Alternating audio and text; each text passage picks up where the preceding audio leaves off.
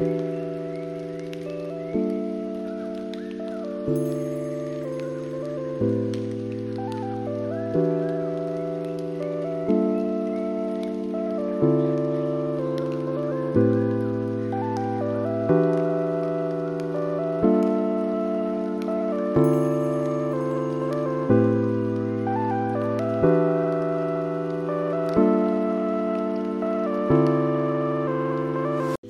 and welcome back to the Modern Democracy. It is so wonderful to have you here with me today.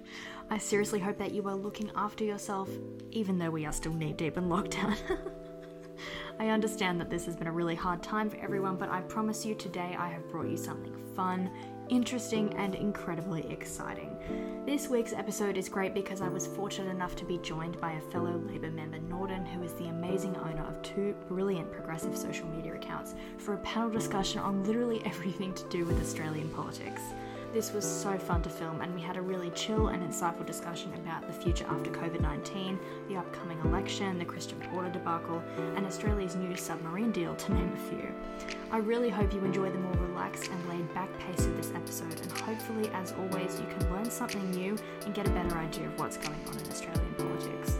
If you haven't already, make sure to follow at The Modern Democracy so you don't miss out on any new episode updates, and follow the excellent Norden_Labour for more political content.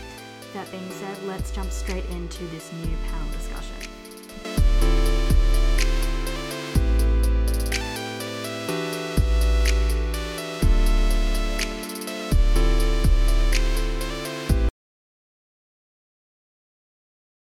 Okay, so Norden, it is so wonderful to have you here with me today. I'm absolutely so excited to have you on this podcast. It is going to be super amazing. So obviously I think we're going to be covering submarines. I think that was something that was really interesting that happened this week. And hopefully we're going to talk about, the future after COVID, and probably a bit about Christian Porter. So you can start with whatever you want to start with. I'm completely down for anything. Sure. Well, thanks for having me on. It's going to be a great conversation to have.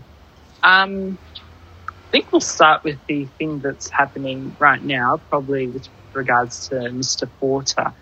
Now, there's been some news articles floating about saying that he received $1 million from an unknown source. Yeah. And there's been a lot of controversy around that. So, and you've got members of the opposition that are calling on Mr. Porter to resign immediately.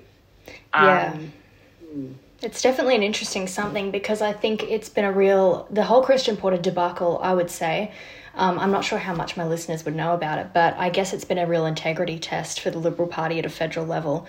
Because I think while everyone is kind of wanting an independent review for his alleged behaviour, obviously, towards Catherine Thompson at the time, and obviously just the absolute misconduct and the violation of all ministerial standards, obviously, I think, it's been a test of integrity. And I feel like the Liberal Party are almost backed into a position, because if they lose one more seat at a federal level, then an election has to be immediately called and we'll have a hung parliament, basically. So I think it's definitely been an interesting something. Yeah, no, it really has. It's almost like Christian Porter can't get himself out of, allegations in the media spotlight. But, it really has been a test for the government. He's lost his Attorney General portfolio, so I guess that's fair. But now the Prime Minister's saying that he wants another inquiry into the allegation, not the allegations, the as to where the money came from. So that's interesting as well. Yeah, I definitely think the money it's quite sus. I'll put it out there. It's very sus. I think the way Scott Morrison has been refusing questions at a few press conferences, saying that he won't disclose when he found out about it, I think that obviously gives people who are kind of paying attention to political commentators a kind of idea that there is something going on behind the scenes that is probably inherently corrupt. And I'm sure if we had a federal independent commission against corruption, then we would have more action. But yeah, absolutely. It is incredibly suss how $1 million has just been able to cover his legal fees that have been trying to fight a defamatory battle that I don't think was going anywhere, because I think he realised as soon as he had to take that legal pathway, he would have to reveal incriminating details about himself, and he's obviously had this money covered. He's covering these legal fees, and there's something going on behind the scenes that's absolutely not being disclosed to the public, and therefore it's really quite corrupt. Absolutely.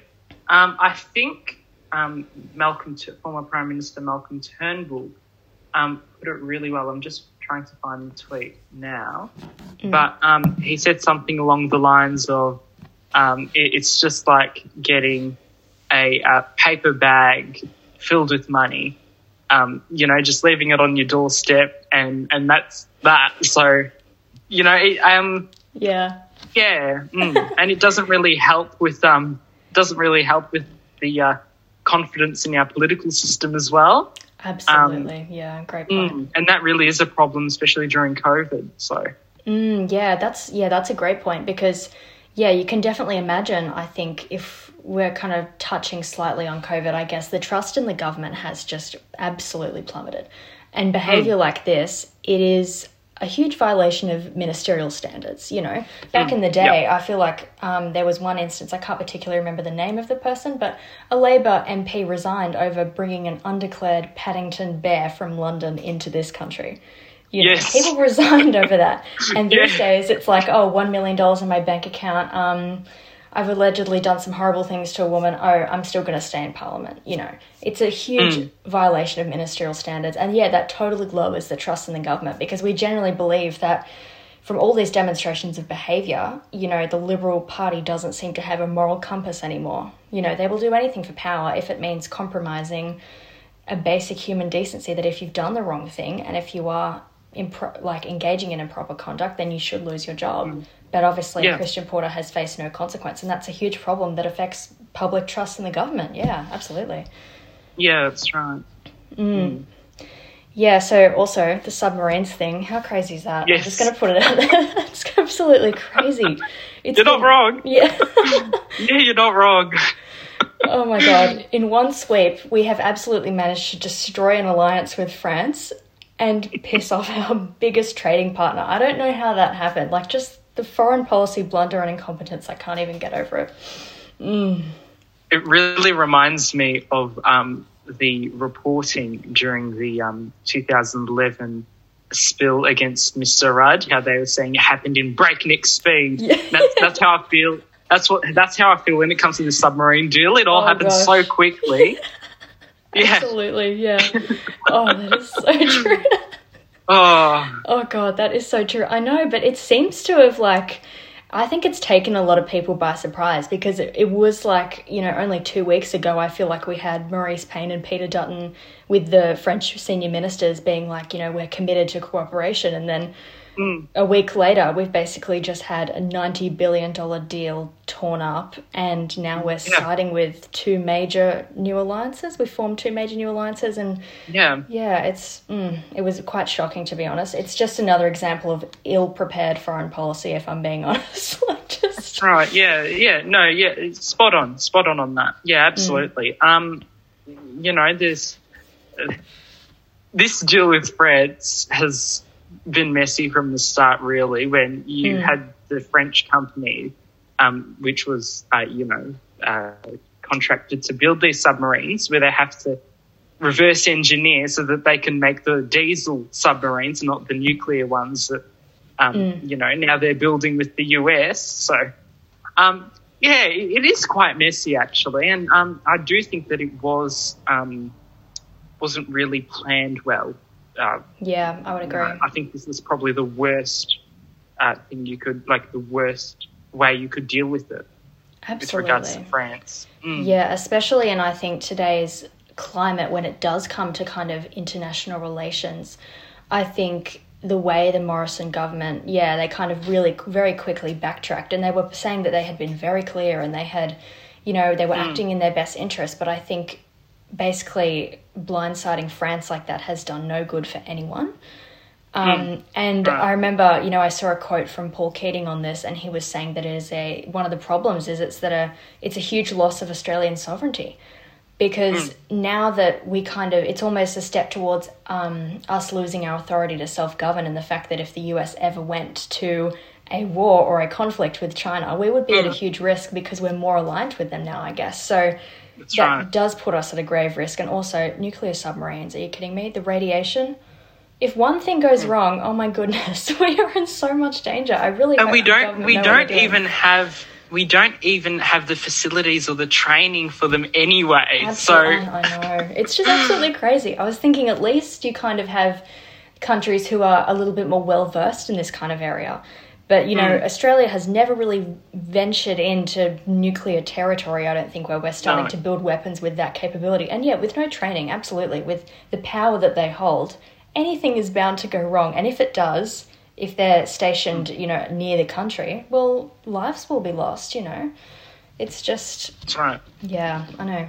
Poor moves. Poor moves. Yeah, it really is. But, yeah, I for one, am just... well, this is the main area which I have been looking at, and it's the cost, the amount of money that's gone to nothing. Yeah. You know, what we could have done with that money instead. You know, and what is it, 90 billion? That's been wasted. I think it's about 90 billion. Yeah. Yeah. So, you know, it just is. Leaves me speechless. It really does. It leaves me speechless. Oh, me too. I know. And when you think about just the kind of problems that we're enduring as a nation right now when it comes to, you know, income and economic inequality, and all the things that we have to solve right now, and all the problems that we've basically just a multitude of things that we have to solve, I just think it's so ridiculous that we're prioritizing foreign policy spending right now to kind of one up to a nation that is already so much bigger than us. And, you know, inevitably we would never win against them. And using that money instead of giving it to, you know, people who are struggling to put food on the table right now, Australia-wide, you know, Indigenous communities who have suffered in a horrifying way from COVID and COVID mismanagement at the hands of the federal and state government, you know. I just think it's another indicator of Morrison government priority, you know. It's trying to annoy China and trying to bolster ourselves up a bit, which in turn hurts Australian industries. And it's just an example of how the Morrison government, you know, really do not care about Australian people as much as they say they do. And it just proves it time and time again. This is a great example of priority, and the priorities are just not there, in my opinion. Yeah.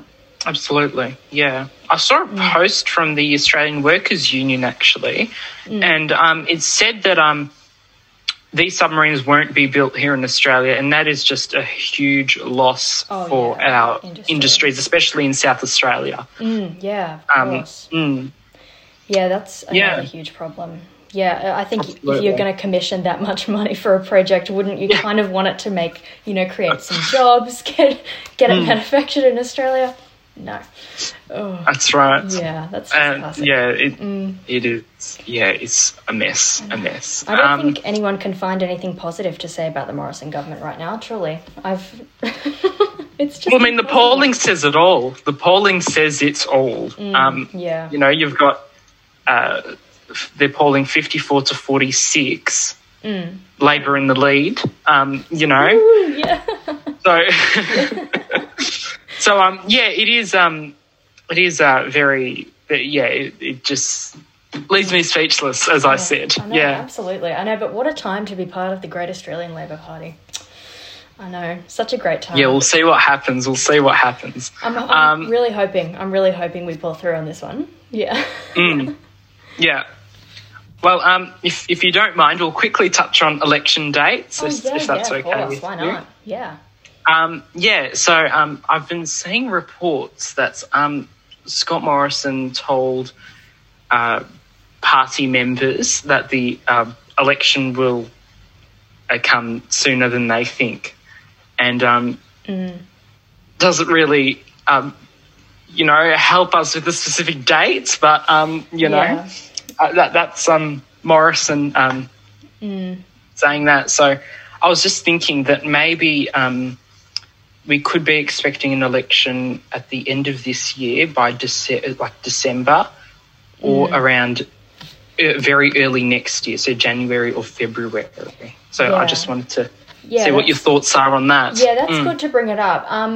Look, I don't really have any opinion on the time, I would guess. I'm just really hoping that they, the Liberal government, act in the best interest of the people, because I have a feeling that they've been trying to kind of put this election off until their polls kind of bounce a little bit, get up to a suitable level to, start campaigning and trying to get people to vote for them. But I truly think, they are not going to rise in the polls at all, because just the absolute debacle with the vaccine rollout and national quarantine, I think regardless of your political ideology and what you subscribe to, his failure is a universal failure. Everyone knows it, I feel like, So I think they should be obviously, acting in the best interest of the people and selecting a date that they find is suitable, and they're not, trying to act out of self-preservation, obviously, to try and push back a date that suits their agenda. But in saying that, I'm assuming they will. And I think I think it's been exciting, because I've started to see, at least in the Labor Party, that's what I can talk about, kind of getting ready for the election. I've been getting emails about some pre-selections we've got going on, at least in my area. I think they're starting to get their federal campaign up and running, and I will say it is looking pretty strong, Stronger than other years, I would say. Stronger than 2019, yeah. Well, I absolutely agree. The campaign within Labor has definitely been ramping up very, very quickly. Yeah. And it's funny because I just received an email just this morning, I believe, saying that Labor's actually, starting to put forward advertising and all of that stuff early because of Clive Palmer. And the Liberals and their very deep pockets. Yes, corporation, ching, yeah.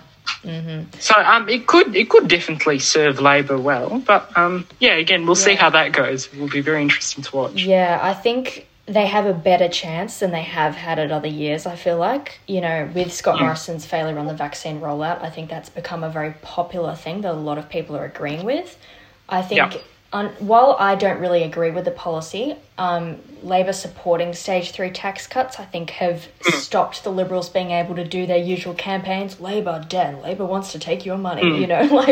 Those campaigns are going to be a bit less now, because I feel like they don't have the real grounds to kind of act on it.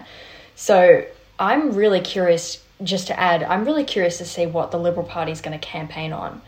Because I think they've had a consecutive number of faults that the Labor Party and the Greens probably in conjunction have been able to absolutely knock them down. So I'm really, really curious to see what the ads are, if it's not going to be about debt and tax. Those are their usual. Yeah, that's right. Yeah, and it's always the fear campaigns that really get them in and keep them in, that is. Flashback to 2019.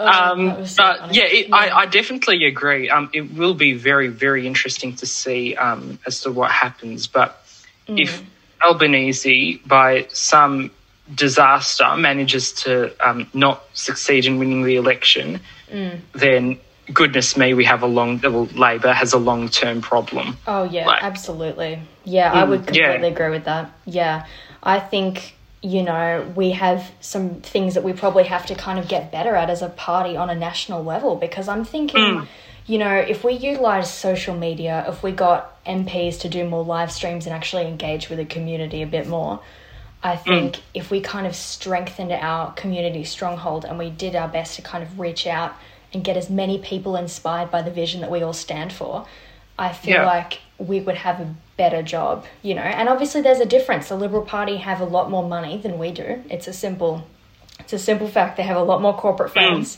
But you know what I mean? I think we would do a better job sometimes at elections and just general campaigning if we got more people into Young Labor, if we just did a better job working with social media and reaching out to the community. You know what I mean? That kind of thing. I feel like would make us. Well, we are the largest party now by membership, and we have been for a few months now. So I guess that could really help. And funnily enough, the Liberal Party membership has actually declined. So there you go. Yeah, that's good. Yeah. I'm very conscious about the time, I think we'll move on to the next area, which was the future after COVID. Yeah, that'd be so good to talk about. Yeah, that's an awesome one. Absolutely. Yeah. Yeah, there's a lot to say. Yeah. Yeah, I don't know if you want to start on this one and I'll follow through, but... Sure, yeah, that's fine. Even before COVID, Albanese, as opposition leader, announced... I was actually going through the records a couple of months ago and just, looking through what the world was like before COVID and what Albo was committing to. But he did commit to fast rail between the capital cities. So that was definitely something, and I think that could be something, if he still is committed to that, that could be something that he could really champion. Yeah, absolutely. Especially after COVID, yeah. And the Rewiring the Nation Fund. That is, I think, and I think the future after COVID, I just think there's been a real upswing, I think, with a lot of people probably in lockdown. They've had a lot of time to probably think. I think there's been a huge upswing, obviously, in the renewable energy policy that Labor's introducing. I think that is just the most spot-on kind of thing that we need right now to kind of, in Labor's words, build back better, to try and... Is that the Rewiring the Nation policy? I feel like it might be. I think it's Build Back Stronger. Build Back Stronger. Yeah, I think it's Build Back Stronger. But the renewable energy stuff, I think, is just so interesting, because I just think if we start making those transitions from the coal industry and we get them into renewable energy, we make those job transitions and we start building this whole new industry, it's going to sustain our economy for the future. I think as we transition away from coal, especially, when we are obviously in a feud with China, our industries are dropping. I think if we really, it's going to be exciting if Labor gets in to see the investment in renewable energy and see where we can go with that, because we have a lot of resources. We could be a world leader. I think that would be great for us.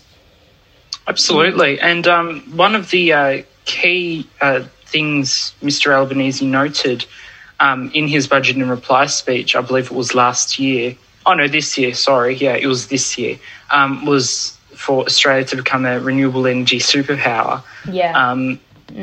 So, it will be very interesting to see what happens in that circumstance if Labor is elected at the next election. But also briefly on childcare, that this is something that I personally am very passionate about, and that's early childhood education, and just to make it cheaper and basically universal at this point, because it's a 90%, from what the numbers I've seen on the LP website, but it's a 90% subsidy rate, so that is how much of your costs will be covered under Labor's plan. Yeah, and there's also a lot of research around early childhood education and, giving kids that head start in life. And by prep, they're 11 months ahead of their non-childcare peers. And that really is great. Yeah, absolutely. I think that's a really good policy. And I think the Liberal Party kind of, in their budget speech, tried to kind of pass off the fact that they were doing something very similar to Labor and trying to say, we're gonna like subsidise your childcare. And obviously, when you look below the headline and you read the subtext and you actually scrutinise the policy itself, you see that it literally does nothing for anyone. It brings nothing new to the table or no benefits at all. And I think Labor was really one-upping the Liberals on that one. I think that's a really important policy, especially for economic growth. But you're also talking about income inequality, advancing women's rights. Women are going to have way more opportunities to get out in the workforce and, participate at the same rate that I guess their male counterparts can. I think overall you can't even fault that. It's an absolutely fabulous idea. Yeah, it's such a good policy. Yeah, absolutely. I think Albanese put it really well in that same budget in reply speech. He said that if you do half a flip, you'll fall flat on your face. So, and it kind of summarises the coalition's policy on early childhood education. It's just part of what Labor committed to. It's not even the whole thing. So yeah, absolutely. And I think Labor has always kind of had its roots since the inception of the party in, just a general level of empathy and actually trying to advance the rights of women, obviously. Absolutely. I think the Liberal Party have tried to say that, they are the party of the worker, they are the party for women. And I think absolutely not. The way they've demonstrated themselves in the past, obviously under the Morrison government, I think that solidifies that. And I think you can tell in Labor's policies that there's a level of genuine care as opposed to Liberal Party policies where they're trying to pass off like they're doing something good for the community when in fact they really aren't. I think, there's a difference in that policy that's like there's a genuine level of care there, I don't know if that's the right way to put it, but I just feel like there is a genuine level there. Yeah. But yeah, well, with the Liberals, they're always, let's be honest, they're always fantastic with the marketing. Oh, yeah. They're great at the marketing. They're great at, formulating 3-word slogans and, winning elections off of that. I think of Tony Abbott like big new tax, stop the boats. That's all. No, that's right. Yeah, that's right. Horrifying. Yeah. I guess that's another interesting point. Is this will really be a test of Liberal marketing skills? Can they turn every single public policy failure into something positive and say it's Labor's fault? Huge challenge. Absolutely huge challenge. That will be very interesting to watch. All the progressives across the country will be sitting at their TV absolutely laughing because it'll just be so funny. Absolutely. Let's just look back at 2019. The bill you can't afford. Oh, God, absolutely. I remember watching those and just being like, what? Like, Bill Shorten had the most amazing policies, and that's people just looked at him at face value and were like, oh, I don't like the way he looks. And I'm like, shame. It's not good. But with regards to the 2019 election, and Labor's, they've acknowledged this, there was just too much policy. Oh, yeah.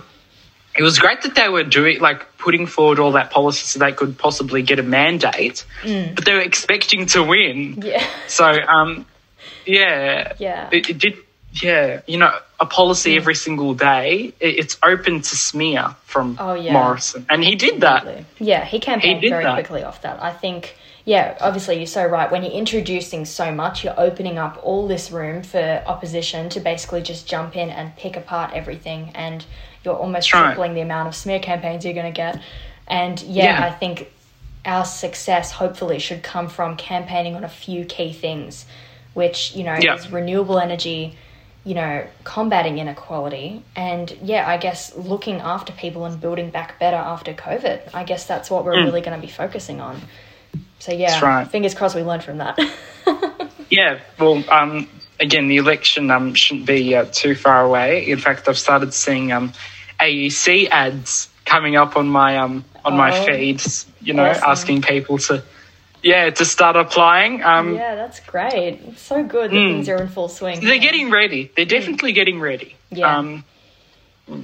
I think we're going to have the unions probably again as another backing force. I think that'll be really absolutely. Awesome. Yeah, I think because of the things that have happened this year, when you're talking about the mass inequality you've got between kind of people who are part of that gig economy and people who are casual workers versus people in secure work, and how that kind of impacts your chances of even getting COVID, I think, and just the income disparity, I think the unions are going to have quite a lot to campaign on from that, and are going to be a huge backing force yet again for the Labor Party. So, that should be a huge influence in the outcome of the election, I guess. Yeah. Yeah, absolutely. But I hope this meeting gets extended, because last time that happened to me, sorry to jump in, but I was on a meeting and it just got randomly upgraded. So I'm really hoping that happens, because I still feel like I'm really enjoying this discussion. I don't have anyone to talk about politics with. No, that's fair. That's fair. Absolutely. Yeah, I guess we can start another call if it doesn't get upgraded. But we'll just keep going. That's fine. But with regards to back to the Liberals, as you said earlier, I'm kind of just interested as to what they will be releasing with regards to the ads. Because if you think about it, like, what are they going to campaign on? Like, that's what I'm trying to think of. And what are they going to smear from Labor? Yeah, exactly. That's what I'm thinking about. I'm thinking, Labor hasn't really had any, like, kind of objectable policy failure. I'm thinking that they can... I have a feeling if it's not going to be on a policy basis, it's going to be Albanese is not ready to be Prime Minister. Yeah. They're going to go on that line. They're going to be like, he's not charismatic enough. Like, that's the only way they can kind of bring Labor down, as being like, Anthony Albanese is not right for the job. Yeah. That's right. Or something along the lines of, this guy thinks that you only need to do 2 jobs to be Prime Minister. He's not fit for the job or whatever. Like, Yeah, just something absolutely stupid. I'll put it out there. It's going to be something absolutely stupid. Yeah. Well, but I think Australians will see through that. I really think so. Yeah, especially when it comes to, that sort of stuff. The reason why we lost the last election, again, it was just because of the sheer amount of policy. But if you're going to have a situation like Albanese is in now, where there's not as much policy, all of them, there's nothing really bad about them for the average Australian. Yeah, absolutely. And if you have the Greens being okay with a lot of them, then that usually means that they're tolerated, I guess. You're right, they're obviously not wild policies. Like, I think the biggest lesson, almost another big lesson from the 2019 election, was negative gearing. Obviously, I think that that was a huge driving force, because that was able to the Liberals were able to springboard off that and be like, we want to take away, the Labor Party wants to take away your money, because that's obviously taking away negative gearing is like negatively affecting rich white old men who own a lot of houses. So I think they what we learnt was we kind of have to just leave negative gearing for now and just focus on a few key things. But I just think it's going to be, I can't even imagine this election. It's just going to be wild. It's going to be crazy. Really is. Absolutely. But with regards to housing affordability, just briefly going into that area, Albanese did announce, I believe it was early this year or late last year, a plan to build, what was it? I think it was 25,000 social homes all around Australia. And a quarter of that being reserved to women fleeing domestic violence. And I think that is absolutely important. Like, that is... Yeah, of course. I think there needs to be a societal shift on the emphasis of social housing, because I think a lot of people underestimate how much, housing links to socioeconomic status, and how socioeconomic status feeds into every aspect of someone's life, like your chance of escaping entrenched poverty, your education outcomes, your health, even in that regard, you know, the social determinants of how you're going to basically all your life outcomes virtually. And I think that's something that's really important. And I'm really glad that he did set aside that for women fleeing situations of domestic violence. I think in conjunction with other policy, I think that will work really well to kind of protect as many people as possible. And I feel like he also set aside a portion for First Nations communities and Indigenous people, I'm pretty sure. And I think that is a really good thing, because I think with the amount of devastation, obviously I'm sure you've heard about the stuff in Wilcannia and how hard Indigenous communities have been hit by COVID, and just the sheer disadvantage, the fact that people have been having to sleep outside to self-isolate, just the sheer disadvantage. I think bringing back affordable, high-quality, safe housing is just something that is so important. I think that is social housing is the basis for every other policy to really work in full function. Absolutely. Yeah, I 100% agree. Just having that roof over your head, it does give you the opportunity to get a job eventually, contribute to your local community. yeah, it is very important. Yeah. Yeah, and if you're not, I suppose if you're in a low income situation, your financial mobility is generally heightened because you're not really having to worry about paying rent and trying to make sure that you're not defaulting on payments for a house, especially if you work in insecure work, you're on a casual kind of gig economy, living paycheck to paycheck situation. I guess getting some social housing and some public housing in is really important, to kind of make sure that people can get out of these kinds of situations and hopefully have a better life. So yeah, it was just a spot on policy. It's exactly what we need in a post-COVID world, I'd say. Yeah. Absolutely. Yeah, 100%. Especially with regards to the high amounts of debts, we do need something out of that debt, something to come out of that debt, not having all this debt, which, went to big corporations turning a profit. And I think that would lead us into another conversation around JobKeeper. Yes, absolutely. Oh, goodness. I know we could sit here all day and just ramble. We really could. We really could. I know, we need to do this more often. I'm sorry, but this is just such a good conversation. But yeah, absolutely. You're completely right. I think the social housing as a way of kind of getting out of, the $1 trillion Liberal Party debt.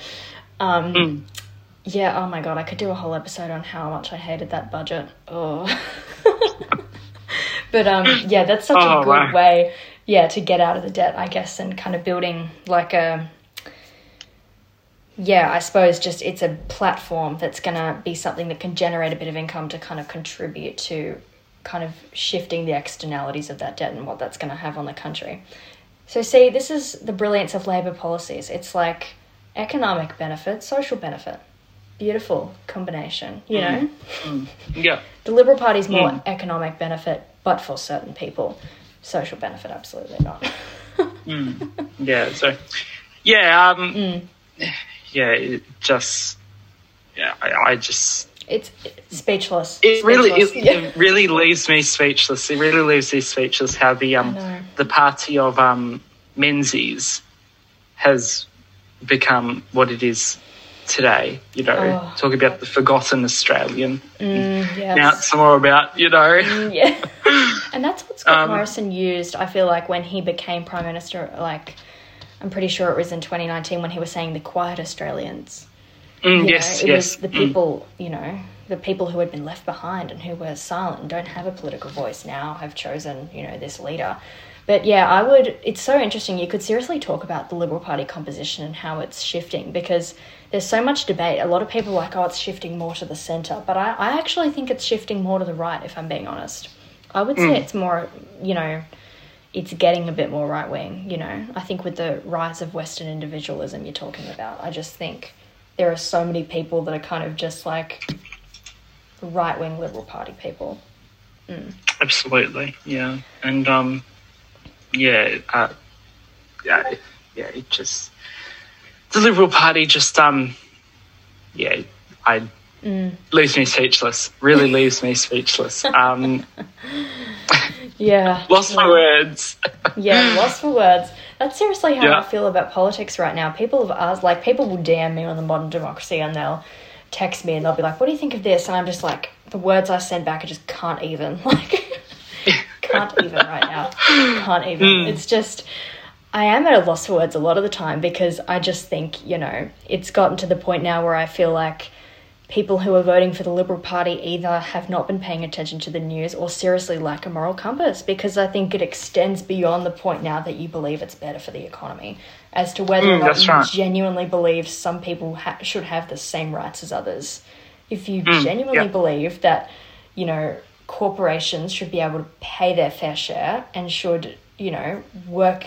I suppose not manipulate the system and, just all these different things that centre around human rights. I feel like voting for the Liberal Party is it's just like a vote against human rights almost in many respects, I wouldn't not extremist human rights, but, along the lines of that.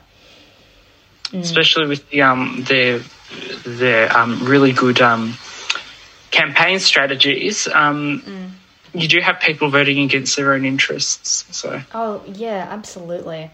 Yeah, I was just talking about that the other day with a few people about the Liberal Party kind of in that John Howard era were able to kind of flip the fact that they're a party that has, you know, since its inception has supported upper middle class white people, particularly white men, to catering to the aspirational, to the worker who doesn't want to be known as working class, to the people who want more for themselves, you know, to the people who kind of are blue-collar workers but, are looking for more in a general sense. And I think that was a clever marketing thing, because there are so many working-class people who I know who vote Liberal, you know, and you really have to take a step back and be like, the Liberal Party, number one, do not care about you at all. Number two, have no policy that works in your interest, you know, but you've been fed this kind of marketing, you know, I wouldn't say lie, but I would say kind of something that has been spun into something that it's kind of, you know, it's just not true.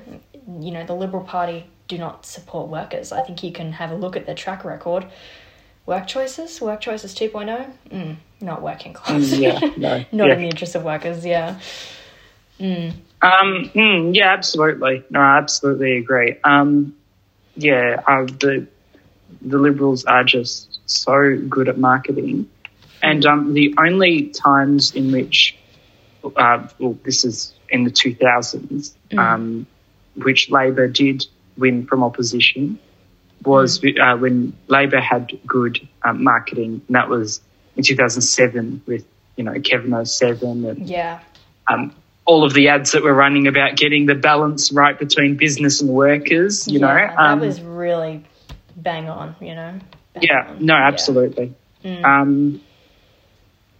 So again, tying back into this election that's coming up in a few months, we'll see how that plays out. Yeah. I wanted to ask you before we wrap up, you're from Victoria, right? Yes, that's right. Yeah. Are you happy with how your state has managed COVID? Because this is a question that I generally want to ask people. Yeah. Are you kind of happy with the leadership? Well, I think it does tie into a lot of other areas. Like of course. You can not a simple answer. Yeah, of course, yeah. With regards to last year, I think we definitely did the right thing, especially with the vaccines not being available. And the long lockdown did hurt a lot of businesses, absolutely, and it hurts a lot of people, absolutely. But it was the right thing to do for that time. And short, sharp lockdowns have worked ever since. With regards to getting down to zero COVID. Now, with regards to right now, considering what's happening right now, and now I'm just on ABC News, and the Premier here has announced a roadmap out of lockdown just earlier today, and we're speaking to you on the 19th of September. Yeah. Sunday, 19th of September, yes. Yeah. So I think we have been forced into a really difficult position when New South Wales didn't lock down early and quickly enough. Yeah. And we've been forced to follow the same strategy as what they're following now, and that is with, vaccinating our way out of lockdown. Yeah. And with regards to our current situation, I think that is the only way you could possibly do it now. Yeah, especially of course. With the situation. What about you? Yeah, well, I'm from New South Wales, so I'm obviously not in a very good situation right now, but I will say Victoria has had it quite a bit, worse than we have, really, because I feel like you guys have been through way more lockdowns that are probably harsher. Oh, absolutely, but, I guess the one that we're kind of going through now it's funny. It's kind of funny. I don't want to be mean, but it is funny, because for so long, it was Gladys Gold Standard, It was what Scott Morrison had deemed that Gladys Berejiklian and her behaviour in resisting lockdowns and taking the relatively, lenient public health measures somehow had worked for us in the past. And, I was happy with how she had handled it last year to a pretty strong extent. But I think it's a hubris thing. I think she had built up this kind of reputation of being Gladys Gold Standard. And obviously when we had a few outbreaks at Bondi, and people were like, okay, this is a new variant. It's 225% more contagious. lockdown, please lock down. And she was like, no, we're going to resist it, you know, we're not going to lock down. And before you know it, we're in the point now we're exceeding 1,000 cases a day. You know, there have been times where it's been almost 2,000. And, you know, the amount of people that are in the ICU, the amount of people that have died, the amount of businesses that have been shut down, I just think, you know, her behaviour has not acted in the best interest of the Australian people, people from New South Wales. I just think it's just been bad behaviour. And I think if she had, you know, followed the snap lockdown model, we would be in a much better situation that we are in now. And the problem with this lockdown is the amount of disparity. It's hitting those low-income communities so much more than communities that generally you do possess high income per capita and just on an average level. Like southwestern Sydney and western Sydney, you know, the amount of police that are there compared to the amount of police that are in those really like kind of high, you know, upper class areas. It's a huge disparity, and you can tell that it's hitting some communities more than others, and it's going to produce some long-term inequalities that are probably going to take years to repair. And I think, yeah, all of these failures do really kind of shed a light on the poor executive decisions of the Premier. And, you know, I obviously think a lot of it is her, but that being said, all these COVID failures have a drawback to one person, and that's Scott Morrison, you know? Yeah. Yes, absolutely. Everything just has a drawback to the fact that we don't have vaccines and we don't have national quarantine. So I blame her, but I also blame Scott Morrison more. You know, like, yeah, I just think if we had locked down at a quicker rate when the Delta variant cropped up, you know, despite the lament and the resistance of the Premier to do so, trying to keep her reputation up, I think we would be in a situation obviously a lot better than now. But I also think if we had, you know, maybe contacted Pfizer when they contacted Greg Hunt, we would be in a better situation now. If we followed the Constitution and built national quarantine, you know, be in a very different situation. Yeah. But 100%. Overall, I can say I'm not too happy with the leadership. I know people are like, oh, she's trying her best. I'm like, her best is not good enough. Yeah, is she? The best is not cutting it. The best is not cutting it. Yeah. The death of Gladys Goldstandard is no longer. Yeah. Well, with regards to the vaccination, those western suburbs in Sydney, from what I've read, are higher when it comes to vaccine hesitancy. Yeah. And I think if anything from this mess, if anything good came out of this, it is vaccination. And I think what we've seen, and I can definitely speak from experience, I had an auntie who was taken to ICU, was on a ventilator with COVID. Wow. I'm so sorry to hear that. That's terrible. Oh, no. Oh, she's much better now. But that's good to hear. Yeah, absolutely. Yeah. But it definitely encouraged the rest of the family to get the vaccine, and they're all booked in this week, which is great. Yeah, that's so good. Yeah. Yeah, and they were pretty vaccine hesitant. But it really is great that we have those higher rates of vaccination. Yeah. That is the only way forward.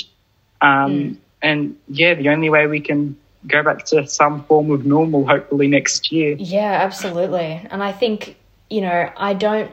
It's a hard thing to say because I certainly don't blame people individually for vaccine hesitancy. I definitely would say that it's just been that, again, Morrison government failure of just running a really bad kind of public health campaign on vaccines, you know. Well, there was barely one anyway. Yeah, it was absolutely terrible. And then I think the way that, you know, the way they handled some of the things related to AstraZeneca, I think gave people a lot of fear when in fact, you know, there is probably a 4 in 1 million chance that anything bad would ever happen to you if you had AstraZeneca. But I think, it's kind of been that problem where, the public health campaign or the lack of it has not met where it needs to. It doesn't really meet the standards of what we need right now. And I think, that lack has really caused a bit of vaccine hesitancy, and then that manifests itself into this whole anti-vax movement that's causing quite a bit of political divide, I would say.